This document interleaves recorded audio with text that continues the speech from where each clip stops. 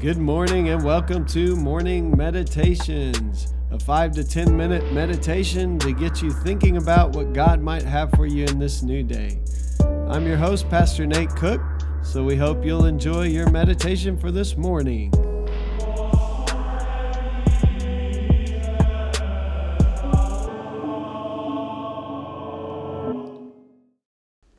Hey, this is Pastor Nate, and this is your morning meditation for this morning. Today we're reading in Romans chapter 8, verses 18 through 25. I consider that the sufferings of this present time are not worth comparing with the glory about to be revealed to us. For the creation waits with eager longing for the revealing of the children of God. For the creation was subjected to futility, not of its own will, but by the will of the one who subjected it, in hope that the creation itself would be set free from its bondage to decay and will attain the freedom of the glory of the children of God. We know that the whole creation has been groaning in labor pains until now, and not only the creation, but we ourselves who have the first fruits of the Spirit groan inwardly while we wait for adoption, the redemption of our bodies.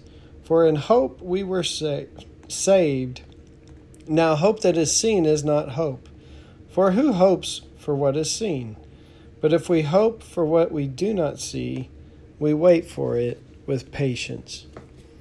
That's Romans chapter 8, verses 18 through 25. So this passage has a lot to do with the overall plan of God for the entire world, and that is the redemption of not just humanity, but also the creation itself. And the idea here is that when humanity is fully redeemed, that they will take their rightful place again as the caretaker of God's world, and that God's world and the relationship between man and creation will be healed, and creation will be healed, and man and woman will be healed, and they will receive the full redemption. So right now, Scripture also says that we look as through a dark glass darkly, where we can barely kind of make out what God has for us, but we don't see face to face as we will someday. And so this passage looks forward to that day where we will see God face to face, where the things that kind of get in the way of our really fully understanding who God is, of kind of that face-to-face relationship will be put to death, will be done away with, and all of creation will be restored. And so this is an interesting passage because not many people talk about this kind of salvation, that it's bigger than just me going to heaven or you going to heaven. It's about God restoring the entire world, even the creation itself. And so here's this picture of like birth pains, the birth pains are difficult, they're tough. And so Paul starts out with talking about present sufferings are like kind of those birth pains that something good is coming from them, but in the moment they're not always, they're painful. It would be the easiest way to say that. And so, but they bring about something really, really good, and that is the birth of a new child. And so here we see not only is creation groaning in eager expectation, but also we ourselves groan inwardly because we want to be fully restored into the image of God. And the last part of this passage talks about hope. And it is in hope that we're saved, and hope for this kind of resurrection life, and hope of what God will do in us fully eventually, that God will make us fully into His image, remake us into His image, will glorify us with the glory of God, is the way it's put here, when God's glory is revealed to us. And so there's hope there. But he ends with, who hopes for what is seen?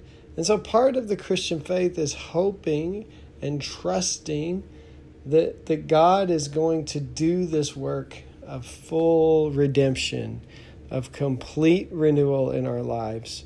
And that when that day comes, even our relationship to creation will be healed, and the creation itself will be healed, and there will be a new heaven and a new earth kind of picture here. So, but he says, who hopes for what they see already? You don't hope for that.